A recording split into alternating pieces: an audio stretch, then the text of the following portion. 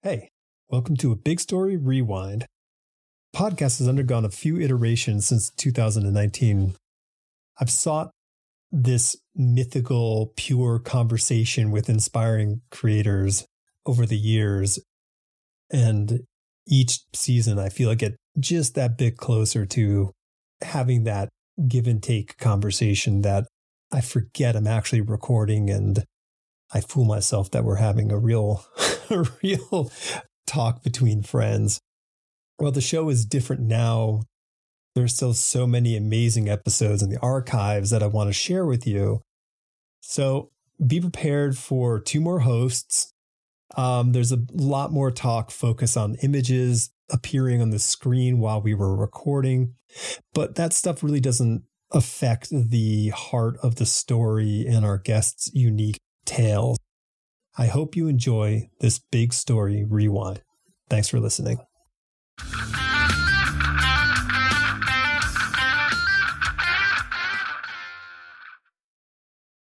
Each other. All right. Yeah, I don't draw it. No, can't do it. Can't do it anymore. That's fair. Yeah, well, I can't ask questions and think at the same time and draw. It doesn't work. All right. Welcome to the Big Story Podcast. Hey. Morrissey. I'm Gary Dufna. There's no Phil today. So No Phil. today our wonderful guest is Rebecca Mock. Rebecca, was it Mickety Mock? Yeah, that's exactly how you say it. Right. Rebecca, Mickey, whatever you want. Yay, Rebecca's here. I love that when you said when you first sent an email, I was like, oh, that's so cool. She's kind of got like this cool nickname right in the middle of her email. So I'm trying to make sure that, because my email address has the M in the middle and people get confused. It's for Mickey. It's for my nickname. Yeah. So I think it's brilliant. Well, welcome. I like your cup or your mug. Thank you very much. Very classy. A Muse mug. Very classic.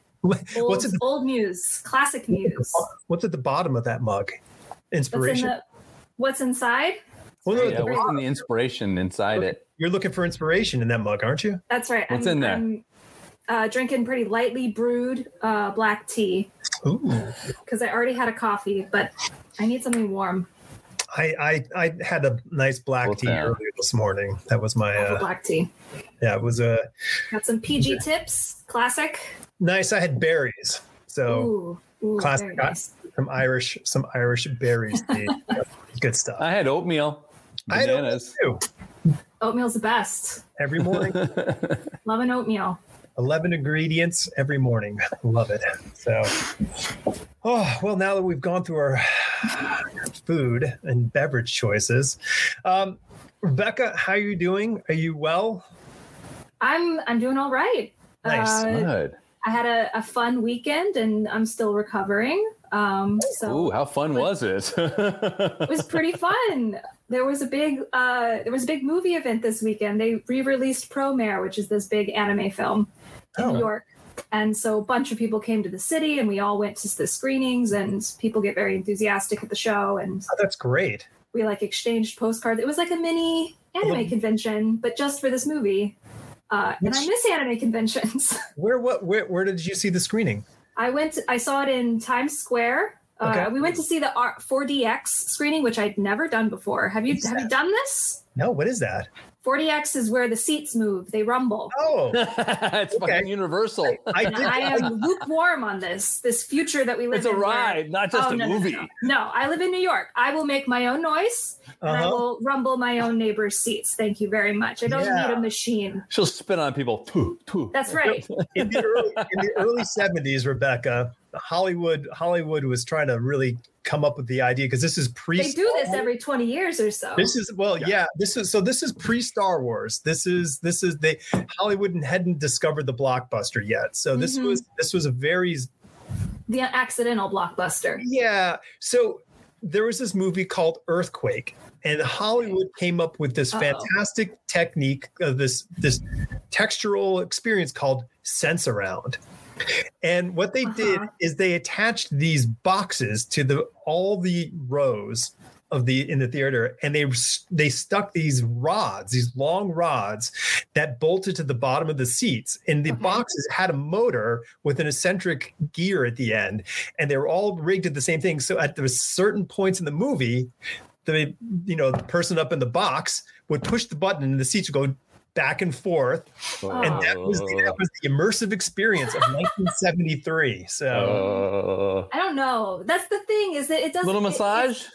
It feels sort of like a bad massage or a bad roller coaster, like the rickety ones. Right. It's like, I don't want this while I'm trying to immerse myself in another world. Like, I'm literally trying to leave my body right now. Yeah. And I think we live in this world where we have these little boxes in our pocket which buzz and vibrate, and our watches vibrate. Like, all this stuff is already moving. Is that my phone? I like a soft vibration. I like a little pulse, that's fine. Sure. They should maybe electricity. Like they zap us with electricity. That would be real. Maybe. I've had that for PT, for physical therapy, where they put the nodes on you and they try to zap your nerves. That feels nice, actually.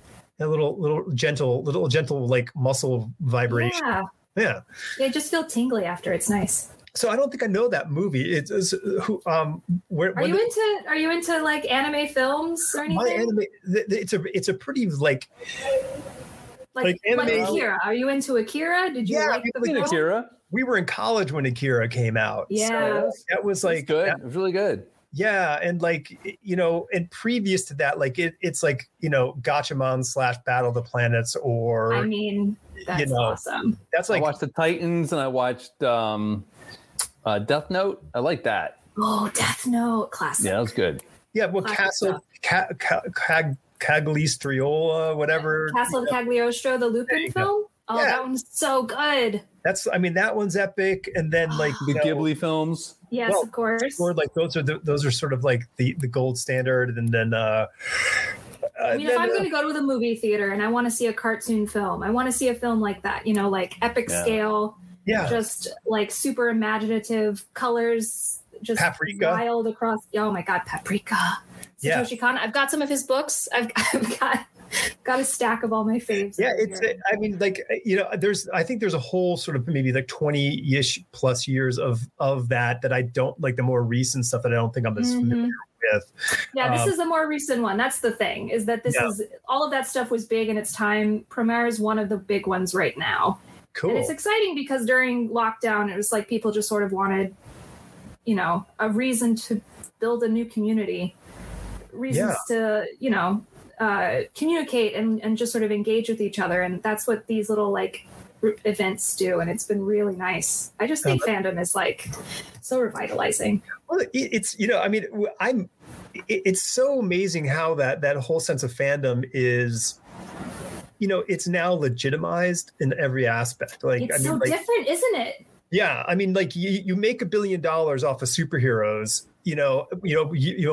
every other year or twice a year, whatever it is. Mm-hmm. So now it's like, there's this financial sort of incentive has been sort of like, hey, this is legit, but it's okay now. Like, I have a niece who's, what is she, a senior in high school? Mm-hmm. And years ago, she was so into, fantasy stuff and all these things. And I was like, oh boy, like I remember being that. And I just remember the sort of the shame of the whole thing. Stigma. But not fantasy it's all A-okay. Like everyone loves it. So it's great. It took 30 years. Yeah, right. It took a generation or two, but now we're here.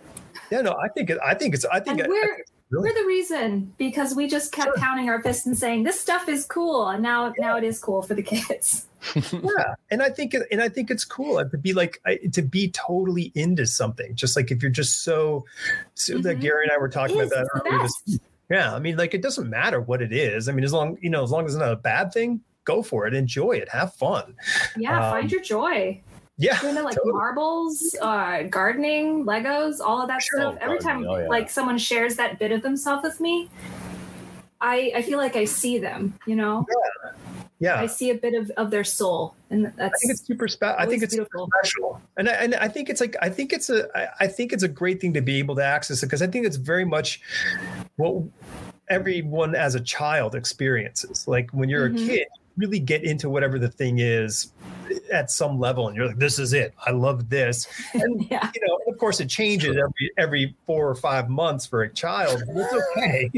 Every 4 or 5 hours for a child. Yeah. But like that friend of yours who just loved dinosaurs. Well, now it's okay if you love dinosaurs, and no one's going to look at you like some maniac. It's like you're okay. Oh, yeah. You can be. Every kid's got the thing that they're into. Yeah.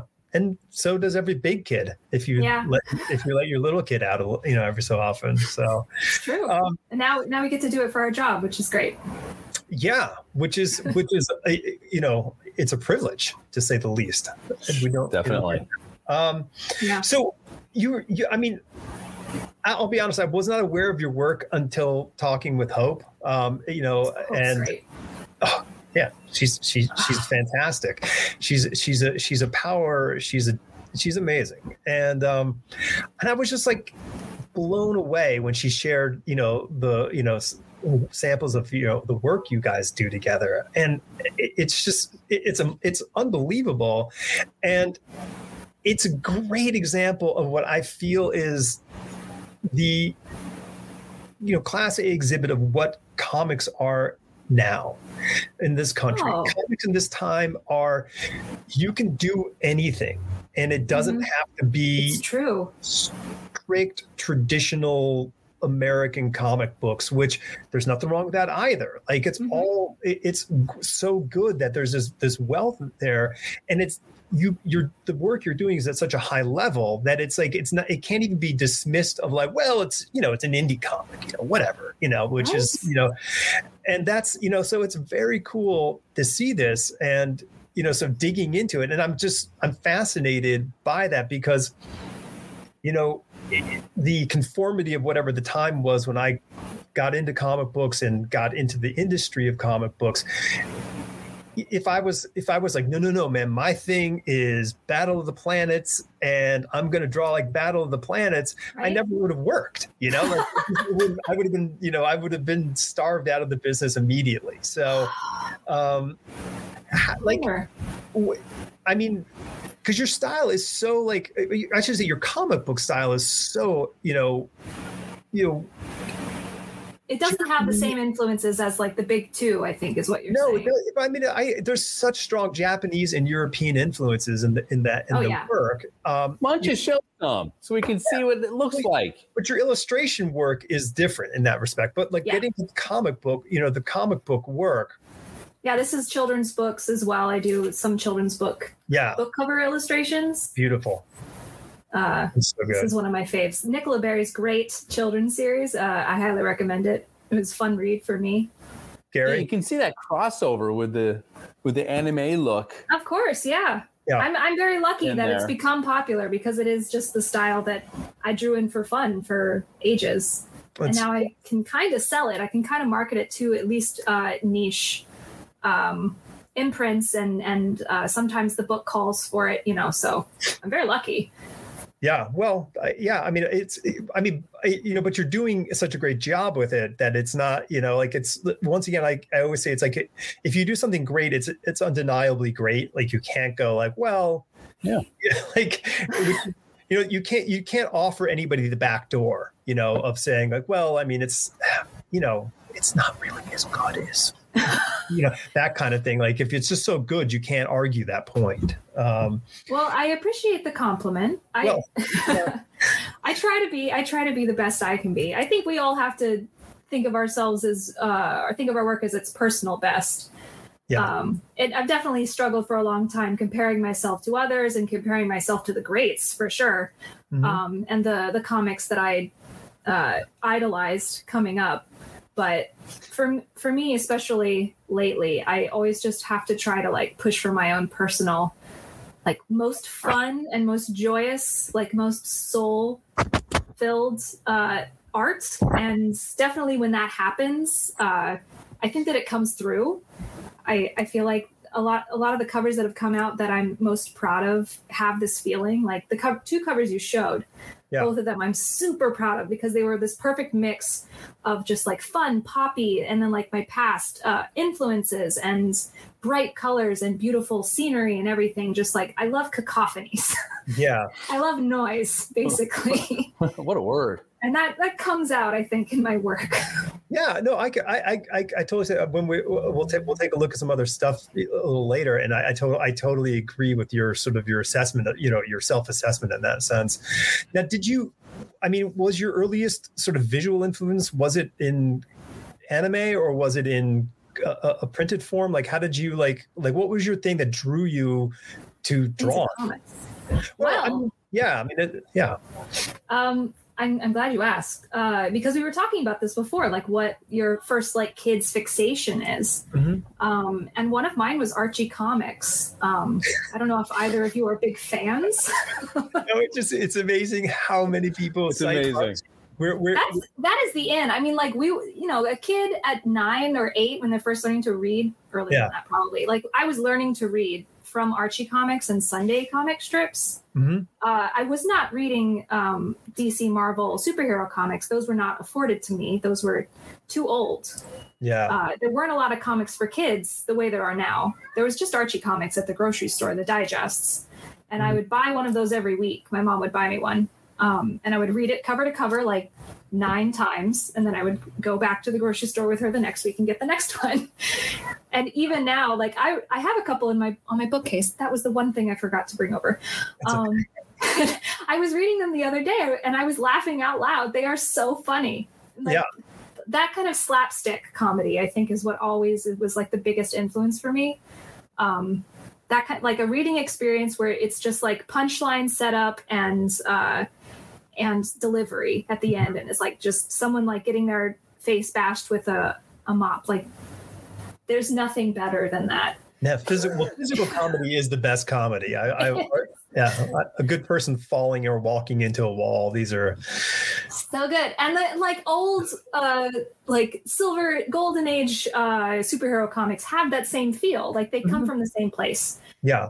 So when I went further down the line, like into more superhero comics, I was always drawn to the older ones.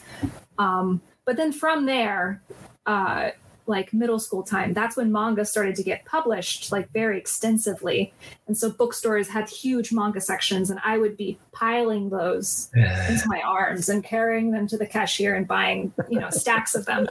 And from there, the rest is history. So Archie came first, and then, Ranma 1/2 and Tenchi Muyo was a big fave.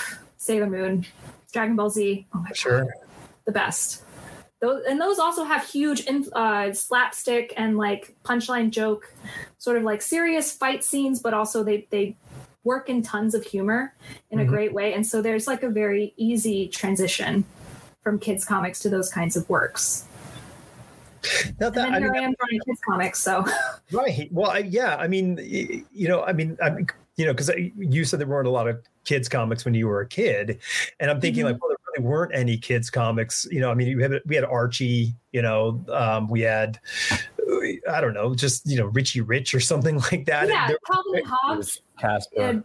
Calvin and Hobbes was I was in high school. We were in high school when that came out. Yeah. Yeah. Oh. So it wasn't even a kid. I was totally into that, but yeah, same here. But like we were awesome. fully formed like sort of obsessives by that point. So yeah. But how much are our influences defined on what's being published? Like what's big in publishing? Because I was very much influenced basically by what was being put out, what was available to me. Yeah. And so are you. And so are the kids now. Sure. Absolutely. I mean, like, everyone, I think people go like, well, it's amazing. Everyone's all into this stuff. I'm like, well, that's because people are putting it out there. Like, if it wasn't out popular. There, no one's buying, Rock Around the Clock, on Apple Music. Like no one's doing that because that's not what's being put out. Yeah. And then you do get indie comics, and you mentioned that as well. And that's where you find yourself if you keep digging into the comics world. You got to dig for the good stuff. Digging. That's where it is. It's in indie that's what publishing. I did.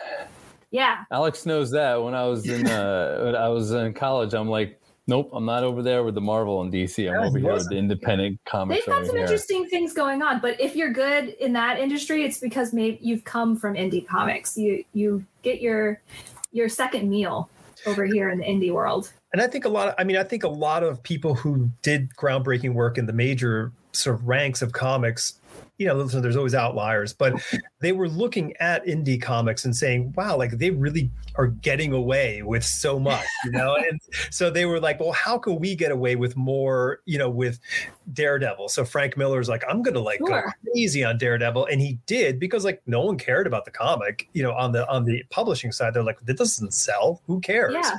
Sure. Go for it, Frank. That's a blessing. And he went towards what was being done in Europe, and story wise, and in Japan at that time, like manga was some manga was coming over, and you can read manga from that time too, like Ghost in the Shell, Akira was getting published at that time, and they were talking to each other. These works of art were informing each other. Oh, for sure. Well, I mean, you can really tell. Yeah, Masamune Shirow is he's like my apex as far as Japanese, creators go. That guy. Yeah, and those comics are dense. They're beyond very different than now. You can't even really comprehend it. You can reread and go like, well, I got a little bit more this time. Every single time it's like 5 pages at a time. But that guy, like the fact what he can do on his own and how far he pushed things. I mean, if you look at the dates of what he was doing when he did Ghost in the Shell, it was in the 80s. Mm-hmm. He was predicting networked computer systems and all these things that we look now going like, oh yeah, that seems like pretty legitimate kind of stuff happening now. And he was doing it 30 plus years ago. So that guy's insane. Just so cool. But So I mean, were you like as a kid? Were you like a scribbly kid, just drawing all the time, or were you just making stuff as Scribbly for sure. Yeah. Definitely got in trouble with the teachers for drawing in class. Yeah. And not paying attention. All of us.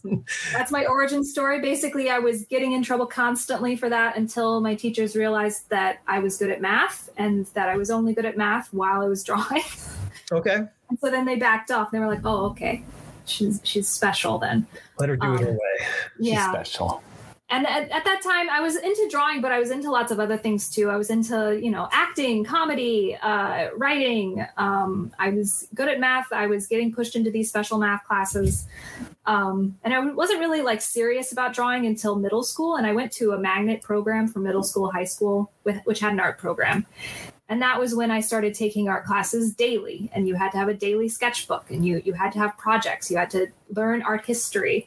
And learn all of these basic painting and drawing techniques, how to use acrylic and watercolor, how to do gesture drawing, anatomy, who the famous like old masters were. All that stuff was like middle school. I was getting all of that soaked into my brain at the same time I was first reading all this manga and having all these feelings, because manga is so full of emotion. And I was getting socialized through art because I was meeting all of my friends through art class, and we were all talking about art every single day. And that sort of shaped like who I am now. I'm still that person. I want to talk to an artist about their work. I want to see the world through what I draw. Basically, I'm always thinking about that. And I was consuming all these stories, and I was thinking about how I could tell my life through a story in the same way. Where did you grow up? In Florida, in South Florida. Oh, okay, all right. Gary's in Florida. Oh, I didn't grow up here, but I'm in Orlando. He's retired. Very nice. I'm retired. Yeah, it's a nice place. Lovely weather. Only in the winter, though. Yeah, right. It's a little humid right now. Maybe a bit. Slightly. A tad. This exposure, like I'm a huge proponent of like a couple of things. Like one is exposure to something, and the other one is encouragement / support. Yeah, constant praise. That's the other thing that definitely happened, was just art teachers every single day saying "good job" whenever you draw something. Right. And that sort of ingrains itself in your brain. It does, and there's a. I think there's some sort of, I don't know how it happens, but there is a head start factor that kids do have, that some children can emulate the shape of something that's recognizable to other children at an earlier age. And then you connect with that other kid. Yeah. And so then all the other children go like, oh, you're the kid who can do this, and then that becomes something like, so you get this positive identification at a young age. You're like, okay, well, I guess that's my thing, like, all right, well, I guess I'm the kid who draws tanks or planes or, buffaloes or whatever the thing is that somebody draws. Right. Imagine a whole class of those kids. Imagine the kid from that kid in every class went to the same middle school. Right. Yeah. And high school. So it was you went to a special program school for those 7 years of school. Yeah. Yeah. And in that school, so I was doing well in art class, but the kid I became was the anime kid. I became the anime club president.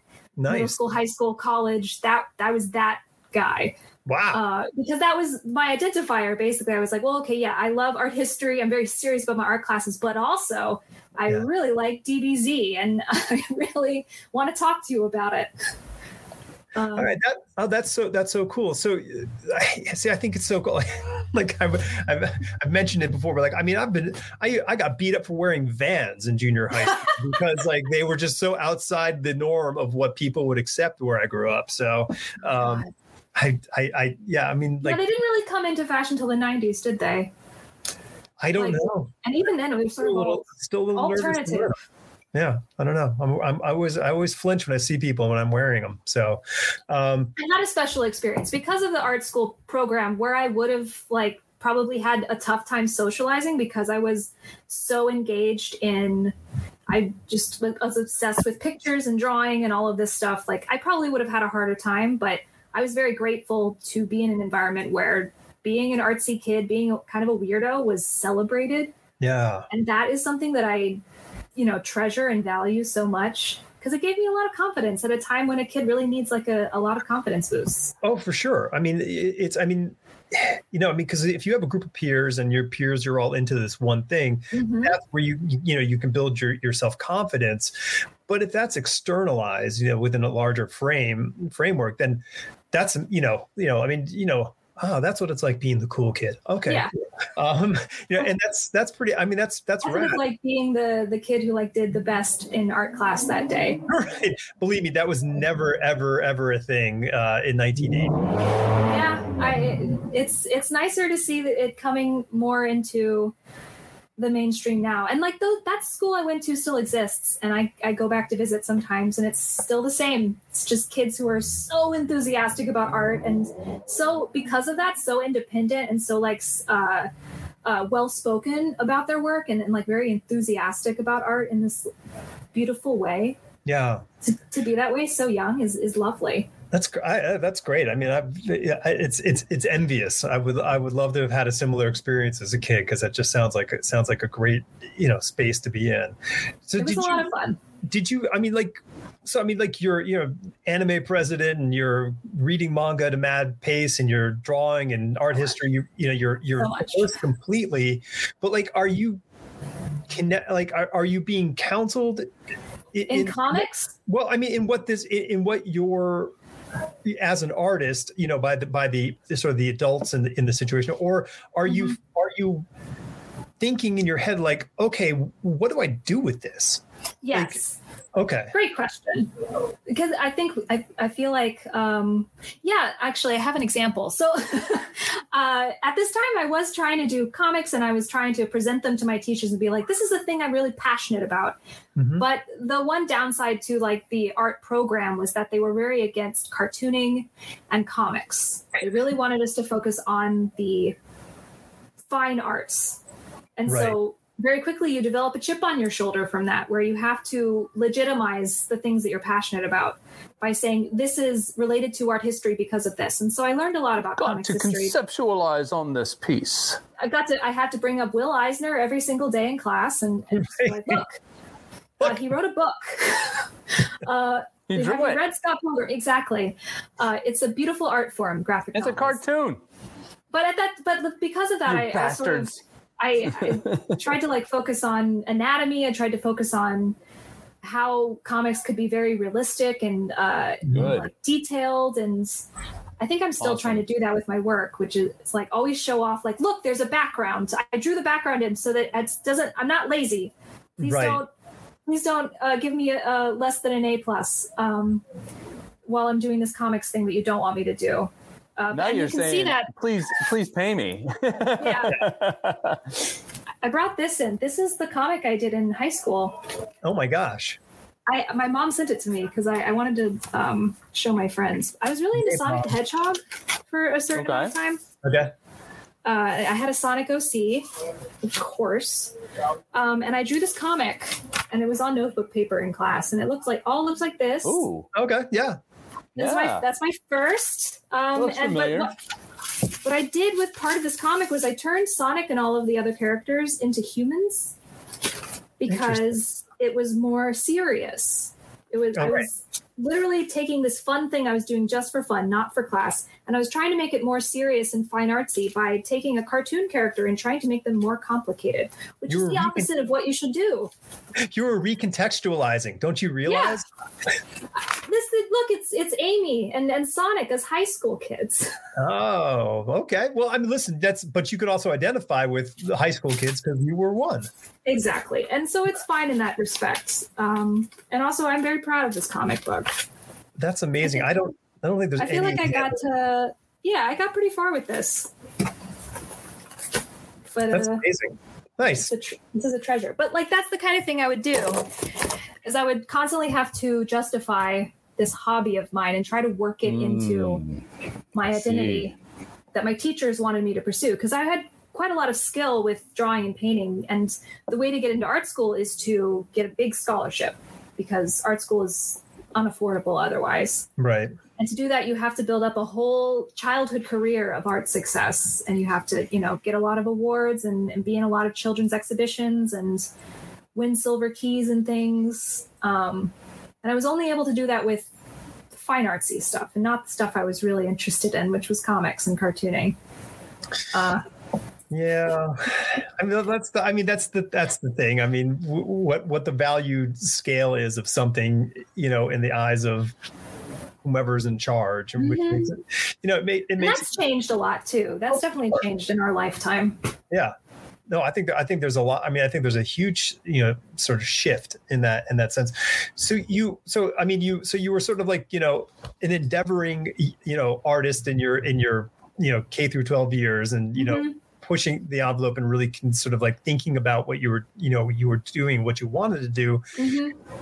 And did you get that scholarship? Did you go to art school, or did you say, nope, I'm going to go do something else? Go renegade. Yeah. No, I got the scholarship. I went to MICA, which is in Baltimore. Okay. I was an illustration major. That was when I finally cut loose. I was like, I got the scholarship. I'm here.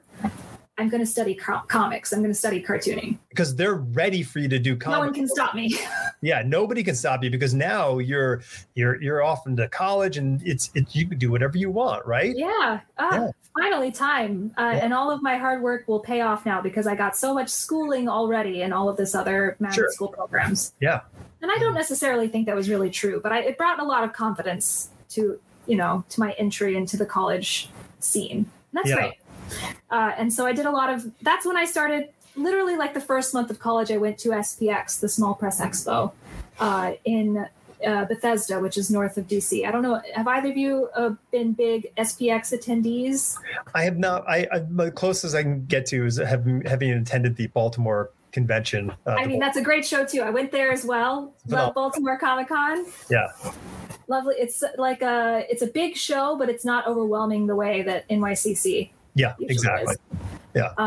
Yeah. Those shows introduced me to indie comics, introduced me to independent artists doing their own thing, doing comics that defy genre and have global influences. Yeah. And, at the time, definitely, I was sort of at the tail end of it, but the indie comic look was like black and white brush and ink, or pen and ink. Because it was Paul Pope.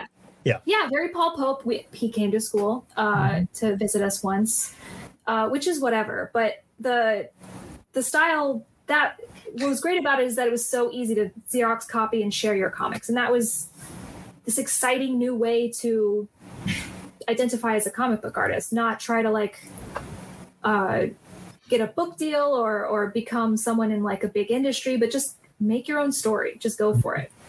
Draw whatever story you want and make a Xerox copy zine and just hand it to someone, and you're a comic book artist. Officially. You can put that on your resume. Did you have? I mean, did you have? Was there any sort of? I mean, did the school completely support your like, hey, this is what I want to do. I want to draw comics, or was there sort of a structural sort of?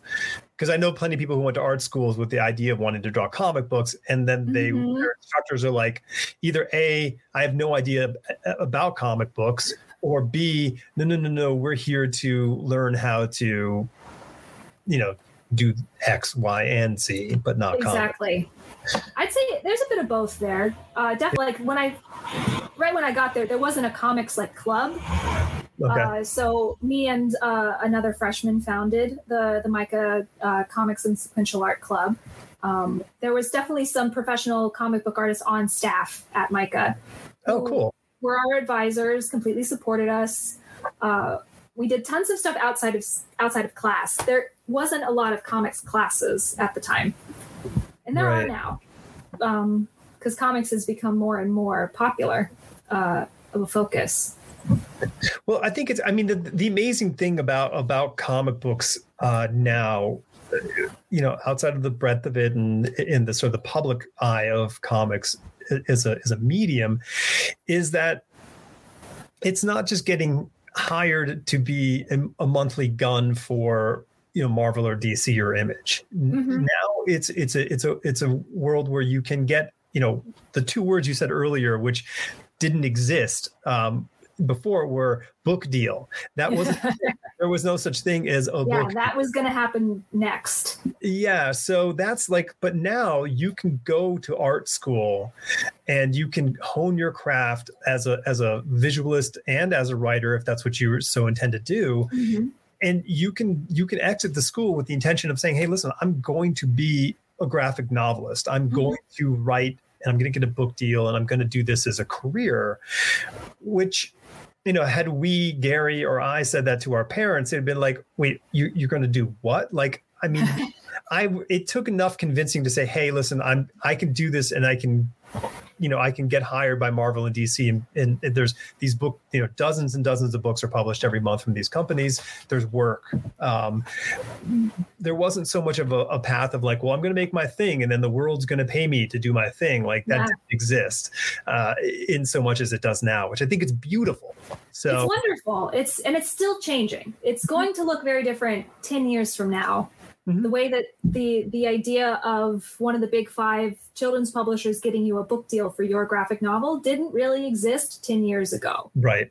That sort of like, I feel like there was only a few people doing that and only very small. And then things like Raina Telgemeier's huge success in children's publishing, lit a fire under every other publisher's butt. Saying we have to throw money at this. We have to, and so the kinks are still getting worked out with the system there, but it definitely changed. Yeah, you're right. How people think about the career. Yeah. But there's something else as well. I think that 10 years ago, I didn't perceive that I could do multiple things. That's a really strong point. Right. Yeah. I wanted to be a comic book artist, and I thought, well, I'll get a part-time job or something while I draw comics. Right. It didn't occur to me that I could be cross medium artist. I know. And that seems to be the only way to be a freelancer now. I totally get that, because I think that's the exact same sort of conclusion I came to, at a time where I was like, when I wasn't doing, when I wasn't getting the gigs drawing comic books, I didn't realize I could also parlay this. I could go work for ad agencies. I could go get an agent who could say like, hey, we've got a spot illustration for this, that, or the other thing. While I did those things. Animation. There's tons of work for a comic book trained artist in that field. That came late in the 90s. The opportunity for animation didn't happen until late in the 90s. And that was, and it did happen. And it was an interesting, I was living in Atlanta at the time. And a fellow comic book friend of mine was like, hey, if you're not busy, we need some people down here because I'm working here at this animation house. And it was 4 blocks down the street from my apartment. So I guess I can come on by, and it was great. It was a so you learn to tween, you learn to do all. Yeah. It's a desk job where you draw, which is what we all would love. Oh, for sure. It was social. because yes. you weren't alone in your stupid studio staring at a wall, you know? I love office culture. Yeah. I say as a tourist. Yeah. No, it has so many highs, you know, to go along with it. There's just a great thing, but it is interesting. And I think it's tough. And it might be partially due to like my character makeup where I might be a bit myopic in the sense of like, no, I'm just going to draw comic books, you know, and that rather than saying, no, I'm going to eat. So, that's the question that never gets answered. Are you going to be successful drawing or are you just going to like go for it and draw comics, or are you going to, you know, support yourself? Well, because listen, the only success stories that we hear are the ones of the people who, sacrificed everything and just wrote it out to the end. And then it took off. And, and now which is a terrible narrative to tell people. No, you're only going to make it if you really, really try hard and like ruin your life. Oh, for sure. And the fact that we listen, we typically don't look at somebody who's a fair to midland commercial artist and say, that's who I want to be like. We look at the people who are potentially geniuses who have been struck by lightning and can do and this. Had tons of luck as well. Tons of luck and legs up. Sure. Right. And the thing is that we look at them and go, well, that's the bar. That's who I must measure myself against. And exactly. And there you are, just or else I'm a failure. Right, you're tilting at windmills at that point. It's an insane, gambit, but it's hilarious. But there's a great adage of always try to capitalize on your throwaway years. Mm-hmm. So, I love that. Yeah, I think that's great advice. It's when I heard measure yourself by your throwaway years. Yeah, because you can. There's so much value. No. There's so much experience that you could draw from that to be able to, recontextualize into something of value for the thing that you really truly want to do. Like if you have to work in an office for years, you might be able to write a novel or a graphic novel or make a cartoon strip, which takes place in an office, which you have firsthand understanding of the madness that exists in that space. Yeah, that's a wealth of storytelling experience. And also, like, utter boredom is the best inspiration. Sitting around doing like grunt work is when I always come up with my best ideas. Yeah, and that's listen, utter boredom is a great name for a comic strip. I'd read it. Yeah, I know. I mean, that's not advice. Like every experience and ideas and inspiration come from everywhere. Everywhere. Like you can't it's that great question when you're talking to a writer, like, so where do you get your ideas? Like living? Yeah. Failing, like, I don't know, like it's all just caffeine mostly. Yeah. I mean, it's a creativity is the ability to connect the invisible points that no one else is looking at, and then you just you go, oh, okay, I've stuck these 6 Lego together and look what I made. And you go, wow, that's a pretty cool shape. We can, we'll work with that. Where do you want to go next with that? So you're a newly minted artist, you're graduating, they hand you a diploma, you're like, you're I've got my little college graduation portfolio full of middling work you hand the keys to the comic book club people for them to take care of it. You hand the keys to anime club people, you take care of that, and off you go. So what happens? Well, for a few months I try to start up doing my own like little indie comic projects. I make a couple of zines. I show at Baltimore Comic Con with a friend, and I get a part-time job answering calls at a pizza delivery place, and I'm living a fine life. Everything is going great. And then that fall, I get basically what happened to you. Your friend calls you and like, hey, we need you to come down. We need a grunt worker, essentially, for an animation project. And that's what I got. A friend of a friend. There was a freelancer opening at Rockstar Games at the New York office. Oh, okay. And they essentially needed someone who could drop their entire life and come to New York for 2 weeks and just sort of fill up spots and do background art for an animation. And I had no experience doing background art. I was just fairly good at perspective. I can eat off that skill. I will brag about that. And and I had the ability to say, "Hi, pizza place, I'm not coming into work next week," and I could crash on someone's couch. And so I just showed up, and that actually lasted 6 months because every 2 weeks they had like a new thing and I was there. So they just kept giving me work. And what happened was that was the first time I used Photoshop entirely for projects. Like I was very like adamant about doing hand-drawn stuff before that part, which takes so long, so much labor. And also I hadn't really considered art that had no people in it like ever before. Right. No? Yeah. No, that's the point. And it was like my mind was blown. And and so in that 6-month period, I built an entirely new skill set. I had a whole new portfolio of work, although I couldn't share any of it because it was in-house. Sure. And I was also in New York, and I had this money I had made from the job, and I could get an apartment there, and I could sort of start over. And from there, basically everything else started from there. I went back to doing zines essentially once I started having time again, and so that led me to Hope. And doing comics. But then I also had this like skill of doing background art and illustration and animation as well. And that led me to a lot of freelance. And I was able to support myself doing a bunch of different art stuff. That's so cool. So when I looked at your website, like you have like these great pieces that are on your site, which are these illustrative pieces and little animated pieces. Yes. And so I'm going to put a couple up on the screen, and why don't you just talk about them because they're really freaking cool. Ah, yes. This is the Aftershocks piece. Okay, so what did you do this in? I did this in Photoshop. All Photoshop. This one. This was a headache and a half. Yeah, I would think. Because the animation itself is very simple. This is a 12-frame animation, and I use the frame by frame dialogue box in Photoshop, and I basically just sort of think of my animations like stop motion or even like puppet building or little machine building. And so you build all the pieces and then you basically frame by frame move them or nudge them or rotate them however you need.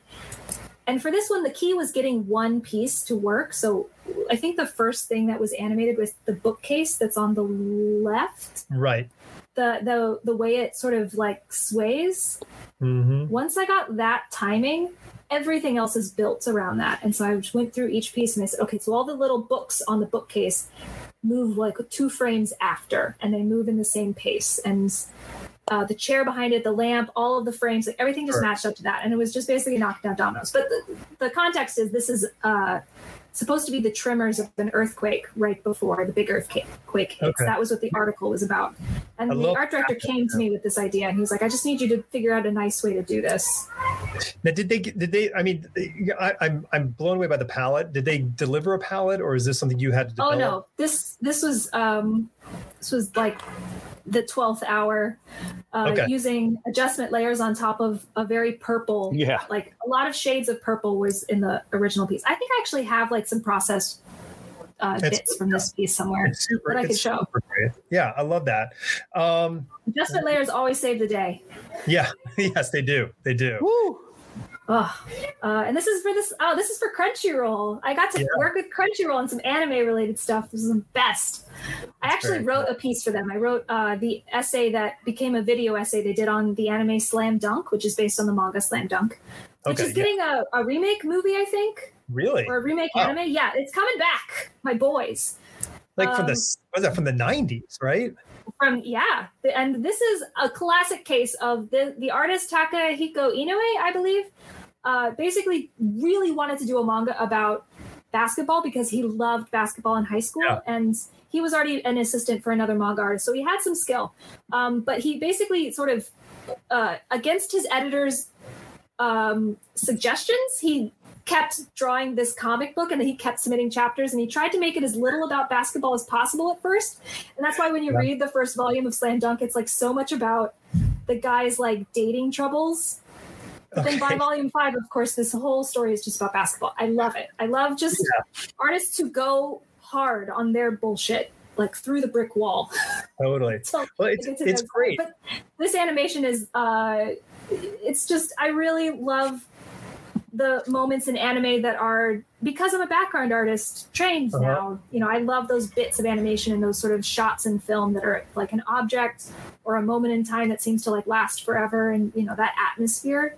And I thought that like the perfect thing to do for this would be that basketball like toilet bowl thing that always happens, where it just sort of circles the rim and you think it's not going to go in.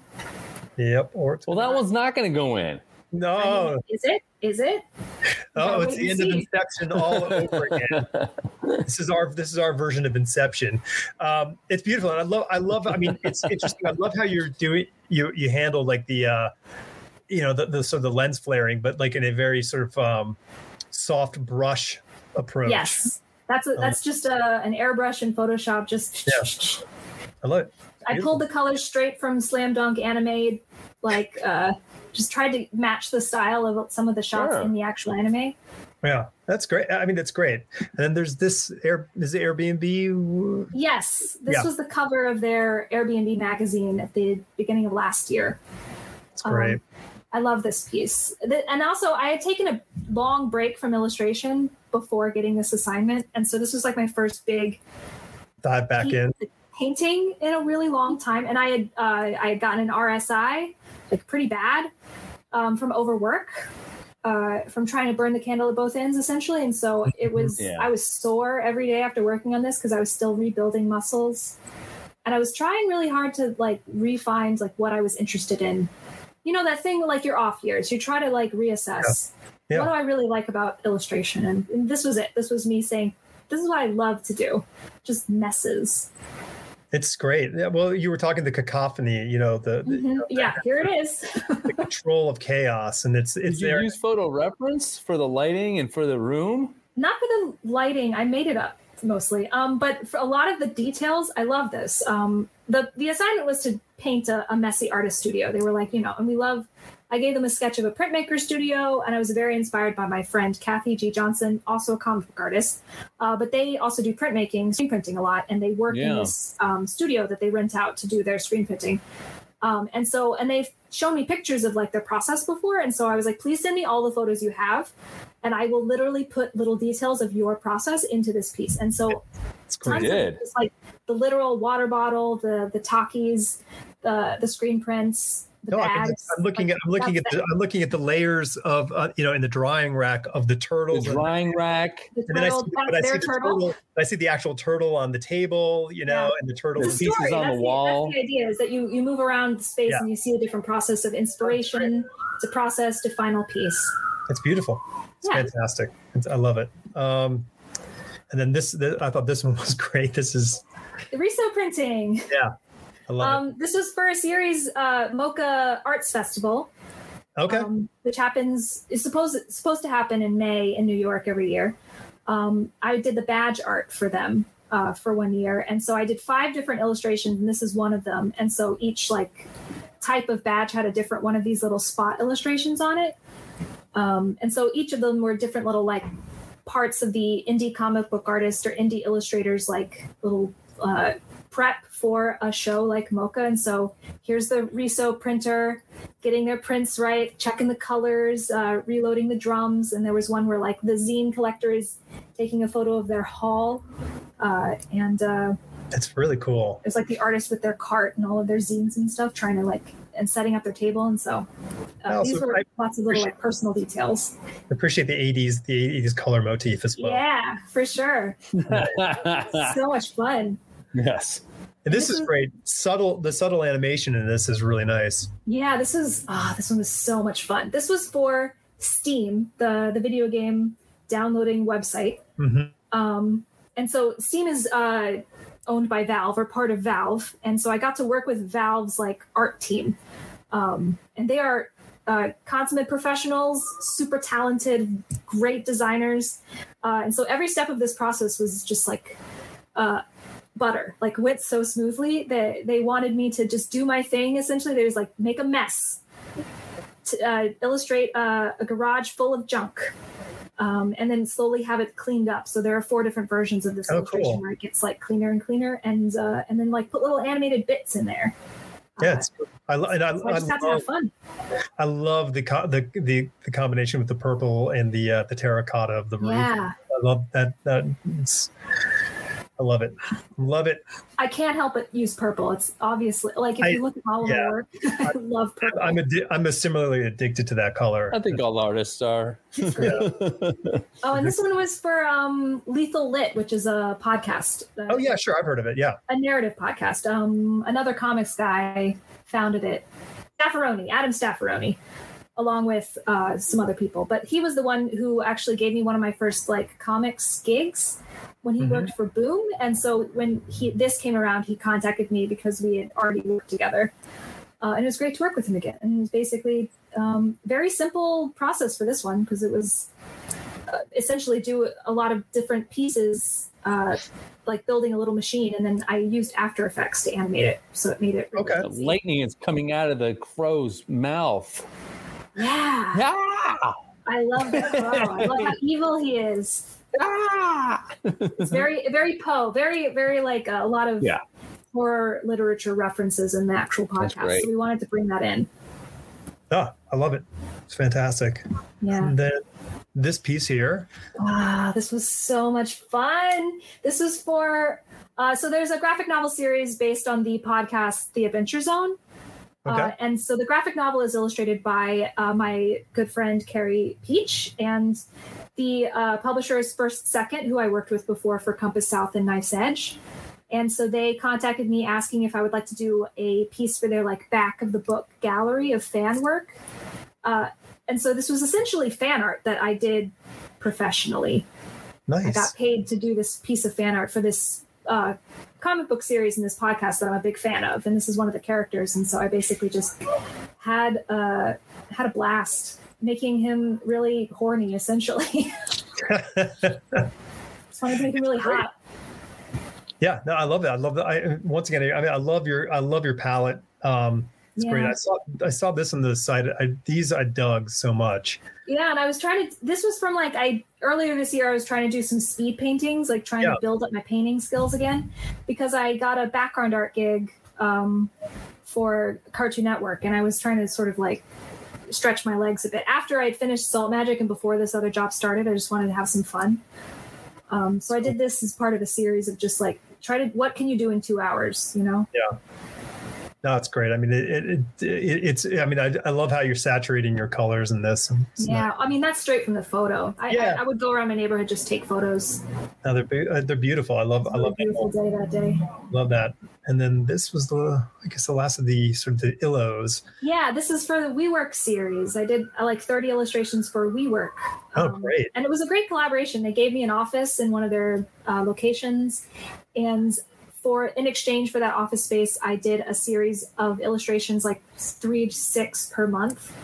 Oh, wow. Based on their different office spaces and features. They have a spa, like a WeWork branded spa in Manhattan. And I went there, I took a ton of photos, and I just did a whole big series of illustrations. And this is one of they have like a big hot tub. It's great. It's very fancy looking. Yeah, I mean... It's a very simple animation, too. Like, everything's still except for the lip of the water. That is the only thing that's moving. And then just kind of some steam is rising. Yeah. So I love stuff like that where it's tricks. It looks like it's really realistic or, like, emotively animated, like atmospheric, but it's just 1 or 2 things that are actually moving. It's really cool. It's real cool. I love it. Yeah. I love it. Yeah, it was one thing that I was... Mesmerizing. Yeah. There's one thing when we were talking to Hope about Salt Magic. Salt Magic. There was something that we were discussing that way, to look at my ugly. Yeah, I was looking at this and how like this cover, sort of really separates itself from, the 2 previous covers you guys worked on together. There you go. Look at that. You got there's the real deal. No. It's a wraparound cover too. So the full illustration, which I haven't released, is like just tons of clouds. Oh, wow. So I loved how you just sort of really... You guys said, I'm going to paint the cover. I'm not going to go a linear comic book. Right. sort of approach. I'm going to paint this. And I think the effect is just so wonderful to see. And when she shared some interior pages, which I have the interior pages, which don't have copies. So this is what Hope shared. I was just fascinated. Looking at your previous work. Actually, I gave you interiors of Compass South and Knife's Edge as well. Yeah, I know. You can see there's a distinct style change. Yes. Well, there's a huge style change, and not only, and when I say huge, I don't really mean stylistically in the drawing aspect.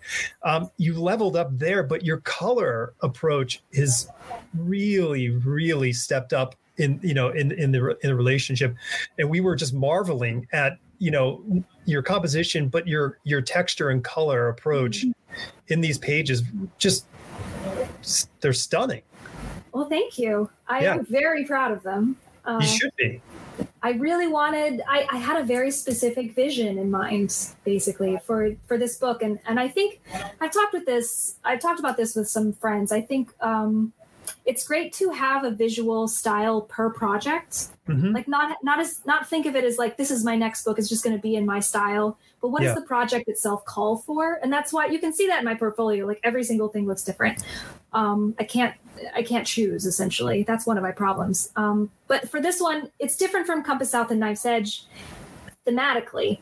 Mm-hmm. And so it needed to feel different. And so at the very beginning, very consciously, I was thinking, what is the style going to be? How does that play into the theme? And I wanted it to be very like clouds. I thought of like puffy, sort of rounded shapes. And like the way I draw wrinkles is deliberately different in these characters. The way I draw hair, the way I draw trees, it's all distinct. The style was tailor-made for Salt Magic. Yeah. And I tried to make it consistent throughout, make it unique to the book. Yeah, it's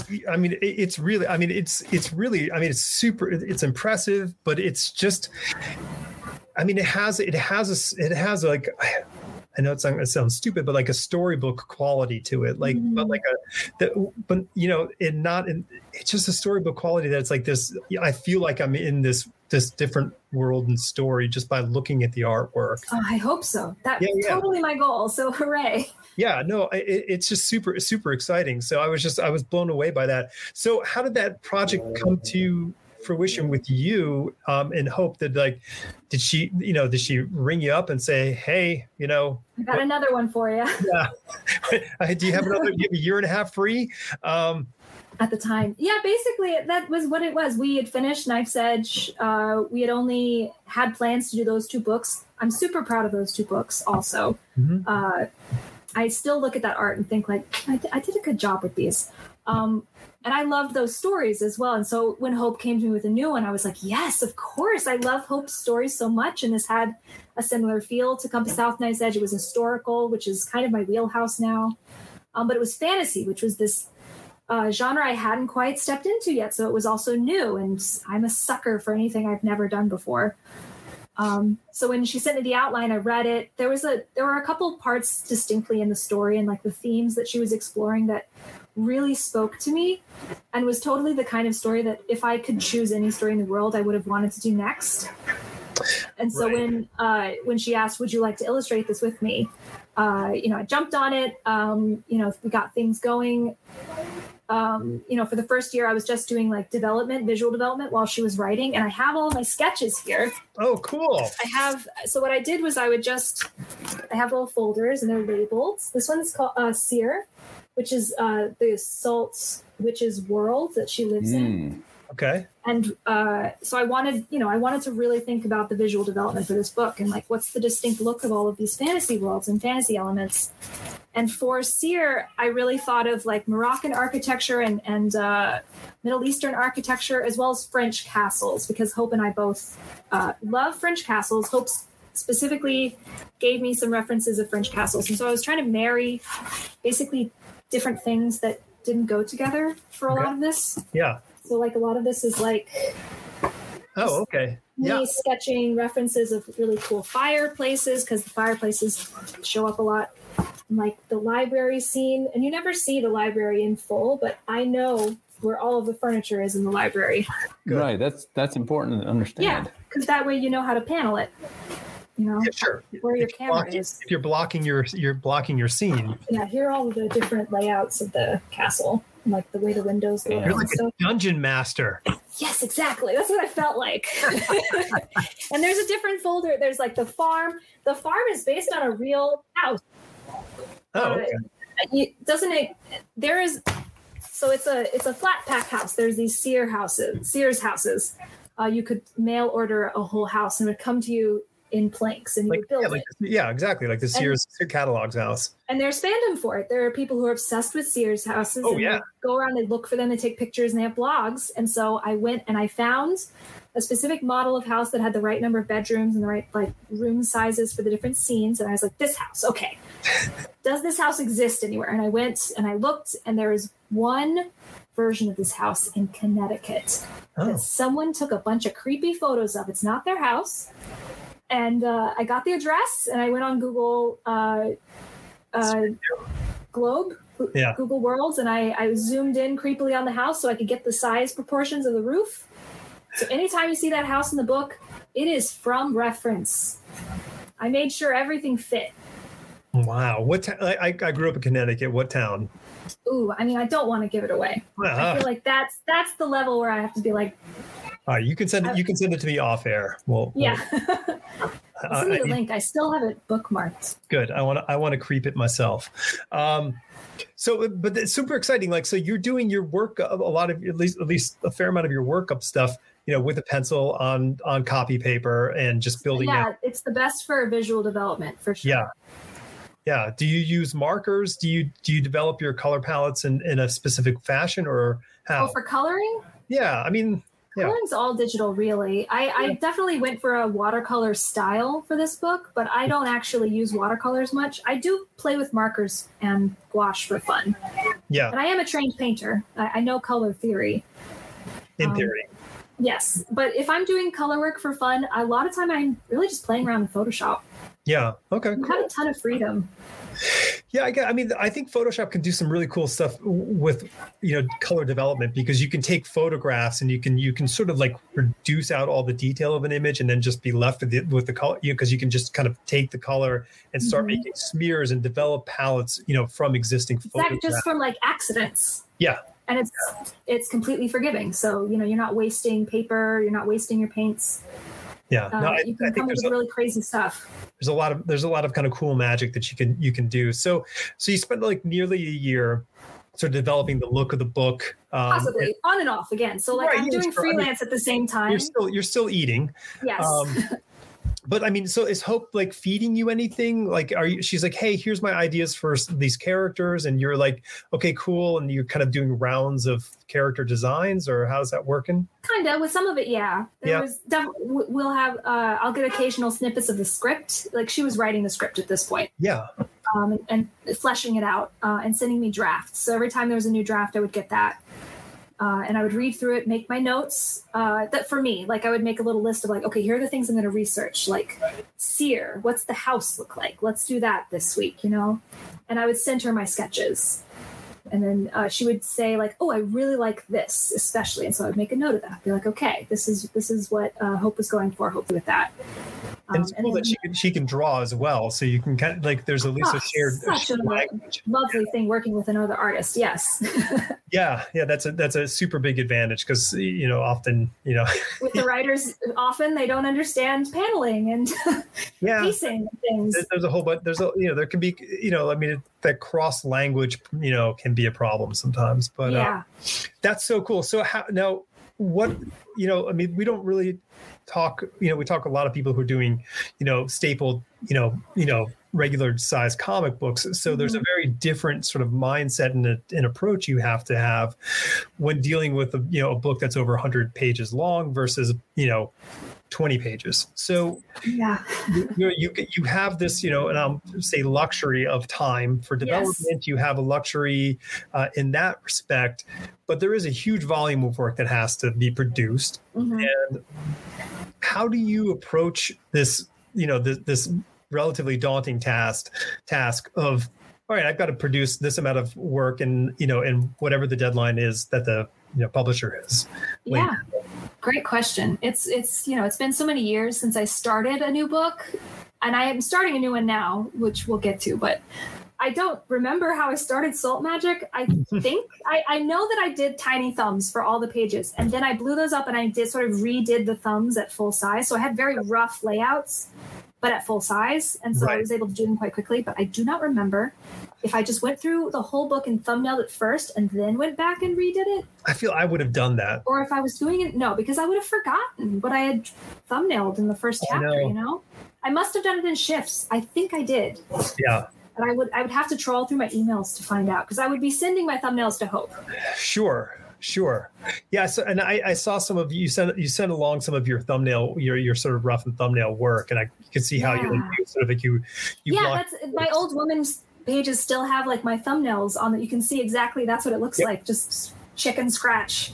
Yeah. It's like, okay, well, circle, upside down U, like you just kind of sort of block all the. They're very much like, like an Mondrian painting or something like that, Yes. So it's kind of an interesting kind of approach when you're looking at the early stages. Yeah. Thumbnailing is so fun, but also like the worst. Like it's the worst. I want to throw myself out my window when I'm thumbnailing, but also it's so interesting and so gratifying when you nail it. Well, why do you say it's the worst? I mean, what do you feel that there's too much pressure on, or so much pressure? Yeah. I was talking to my friend yesterday about it. We were both in the same place in our projects. We're both thumbnailing stuff right now, and we were both like, it's because every page has to be perfect.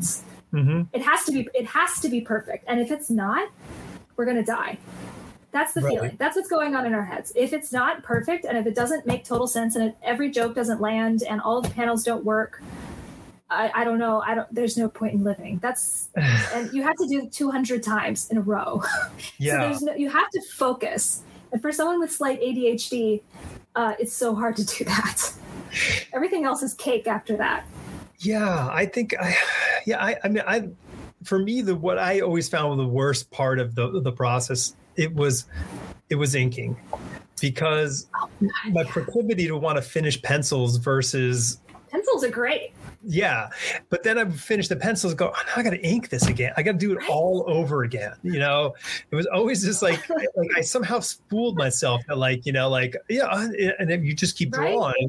And rather than like, okay, I'm going to stop here. Because it was insecurity of like, am I going to know what to do when I go at this with a brush? Or am I going to just, I don't know. I guess I'm just going to draw 4 bread loaves for a hand here, because yes. Yeah, and there's a mentality. You have to keep that mentality in the back of your mind, which is it's a comic book. It's not precious. You have to finish it. Yeah. So you have to go. You cannot sit there and dawdle over a hand. So 4 bread loaves is a great method, because you just floop and floop and then go. Because the whole comic book has to work. Each panel, if it's too detailed, your reader's gonna stop reading. They're gonna be bored. Right. So in inking, you're right. It's just so dull, because you've done all the fun stuff, which is make all of your decisions. And in sketching, you don't have to make it clean. So you can have fun. You can just do the swoopy lines and, say, I'll clean it up later. I'll make sure it works at the end, but you have to leave all the hard stuff. And I feel like you were talking about the precious factor, but I feel that the computer, working in the computer, Photoshop, or if you're using, Clip Studio, like the one thing that's nice is that it doesn't feel as precious as it does when it's a piece of paper, in India ink. You go, okay, well, I get one. Oh, yeah, no way. I've almost never done traditional inked comics for this reason. It's way too precious. It's incredibly precious, and you spend almost the same amount of time cleaning it up afterwards. Yeah, why do that? You're like you have to really kind of get into this sort of Zen state when you go into with the inking, approach. Although like that's how I feel. I think Gary is not like that when it came to actual like inking on paper, because Gary's methodology of inking is much more, I don't know, visceral. Is that a better way? Is that a visceral is a good word for it? Yeah, I think Gary, you're inking, like your manual labor of inking. Especially, traditionally was, I would say, visceral. And you're getting all of that tactile energy from hand inking something. And that's something you really can't reproduce with digital unless you're doing it on purpose. Yeah. People love tactile. People love textures. It's why you put digital textures on your colors. Yeah. Because people want to feel like they can touch the drawing, even if it's been printed. I think that's a huge thing. That's like, and I don't do a volume of comic book artwork enough to like, sort of make these sort of the level advances of this. So, but what I do notice when I do something, I'm like, oh, that, and then I go like, something's missing. Oh, what's missing is texture. Like it's not there because this artificial world of, pixels can be perfect, but it can be perfectly flat. And so the intention is how do you inject humanity into these exactly pieces? That's what our eyeballs are looking for. Right. Well, we want to see the imperfections because that's something that we can go like, oh, I've seen something that changes this from being just a circle tool, like to that to be a hand-drawn circle. Like that's, you can see the person behind it. You can connect with the other human on the other side of this process. Yeah, no, I totally get that. So what was the time frame for producing the artwork for Salt Magic? I'm going to have to make like an actual calendar for this because it was long. I think I started somewhere in 2017. I officially started working on the thumbnails. Okay. And then I wrapped everything up at the end of last year officially. We came back and did some edits, but that was it. So 2018, 19. So it was over the course of 4 years. And the reason it was spread out is because I had to keep stopping because I had to keep making money. So I would pause the project and be like, I have to go work for WeWork for 3 or 4 months. I have to take a semester off to teach. I have to take a month off to do this animation project, so on and so forth. Take 6 months off to recover from an RSI. That kept happening, and a time stretch that kept happening. The thing about the graphic novel advance is that it really wasn't living money. So it was basically, and also at the beginning, I promised myself, like, I'm not going to take shortcuts with this. I'm going to make the work good. If you're going to make a graphic novel, at this point, I felt really that I wanted to make it worth the trouble of reading. Yeah. Sort of, I didn't want someone to feel exhausted for me looking at it. I didn't want it to feel like I had rushed it at any point. Well, that's, and it's interesting because, you're working on a project that is over the course of, years now versus something that you are, okay, got a deadline, it's got to be done next week or at the end of the month or whatever the thing is. And it's an interesting thing, I write and I write prose. So I'm working on these incredibly lengthy timelines with the novel because it's not just, like I can bang out a draft, in about 80 days. So I could do 150,000 words in 80 days. That's sort of like impressive. That's the that's the sort of the working pace. But like, it just like you are like you have this sort of time in your hands and you look and you're constantly like, wait. That chapter, like there was this thing that happened and maybe I could like, and like it's so there's this endless sort of like, sort of like monkey wrenching sort of, interest. And when you're looking at a project of, the duration that you're working on, did you have to like lock it away from yourself or did you allow yourself a certain amount of like, revisiting? Yeah. Well, with this one, it's definitely mostly locked in by the time the script comes to me. And if anything's changing after that, it's happening at certain points. So when I am handed the script, I'm going to create the graphic novel based on that script. And then if we want to make edits, we're going to make them at the sketch stage when I turn in the full sketched graphic novel. And that's what we did. That's like, again, I have examples. Hang on. Okay. I love examples. Oh my goodness. Sure. Yanked these out of nowhere. Okay. See all these Post-it notes? Yeah. See there's a ton of them. And then on each page, there's like copious handwritten notes and several different pins because it's me, Margaret, and Hope all making little notes on the sketches and saying, okay, we need to move this word bubble, change the expression on this face. It's not working. And I think it's not either at this stage or the inks. I think it was at this stage. I asked to add some stuff because I felt like there were some scenes that needed to be stretched out and they were mostly visual scenes. And this is not adding dialogue. This is literally me saying, as the artist, to tell this story, we need this chase scene to be 2 extra pages long, and I can do it, and this is what it's going to look like. I sent them like a rough sketch of it. And at that point, they were like, okay, we see the whole book. We know what it's going to look like. We see your points. You can add this in. That is going to improve the story. And so that's how you keep yourself from the constant edits, which is you say, I meet this checkpoint, and then we can discuss it. Because we have the entire piece all as one, and we can see what's working and what's not. Yeah. As long as your changes are even numbers, you're in better shape. Yes, that's the key. Is that I had to pitch it as like, don't worry, we can add a spread, and that way it all works out. The gangs will be okay. We can keep this going. Yeah. As you see, I worked on everything in spreads. Like this is the Photoshop file. Right. Okay. I didn't do these pages individually because I had to. I forget which artist said it, but like you have to think of comics as spreads because they're going to be seen as spreads unless you're looking at a digital copy, which some people do, but. The spread has to work, even if they're 2 individual pages. They have to balance each other. They can't be like starkly different in tone, in color, in energy. Right. You know, you want everything to flow as you turn the pages. It's interesting because we didn't get the luxury so much of that when doing comics. No, yeah, you're working in individual pages because there's advertising, and like like how you hear these people saying, "Oh, the writer's thinking about when the page turn is going to be like." No, that was not indicated, in the scripts. We didn't, I read some of those scripts. Yeah. Yeah. It's like, we're not really told like, hey, now this is the big moment. So like really pay out this last panel because we're going to switch the page and it's going to be a big reveal, like it could be a spread. That's super important. You got to nail those moments. If you don't have that stuff like figured out at the script stage or even the thumbnail stage, like you're out in the water with no paddle. Yeah, no, it's a comic book. It's tough. So I mean, in the magic world, in the wonderful world, you can get to do that in the monthlies, not all the time, which is a little sad. Weep. Yeah. I weep for you. Big problem. I don't lose sleep over it. That's the thing. I don't lose sleep over.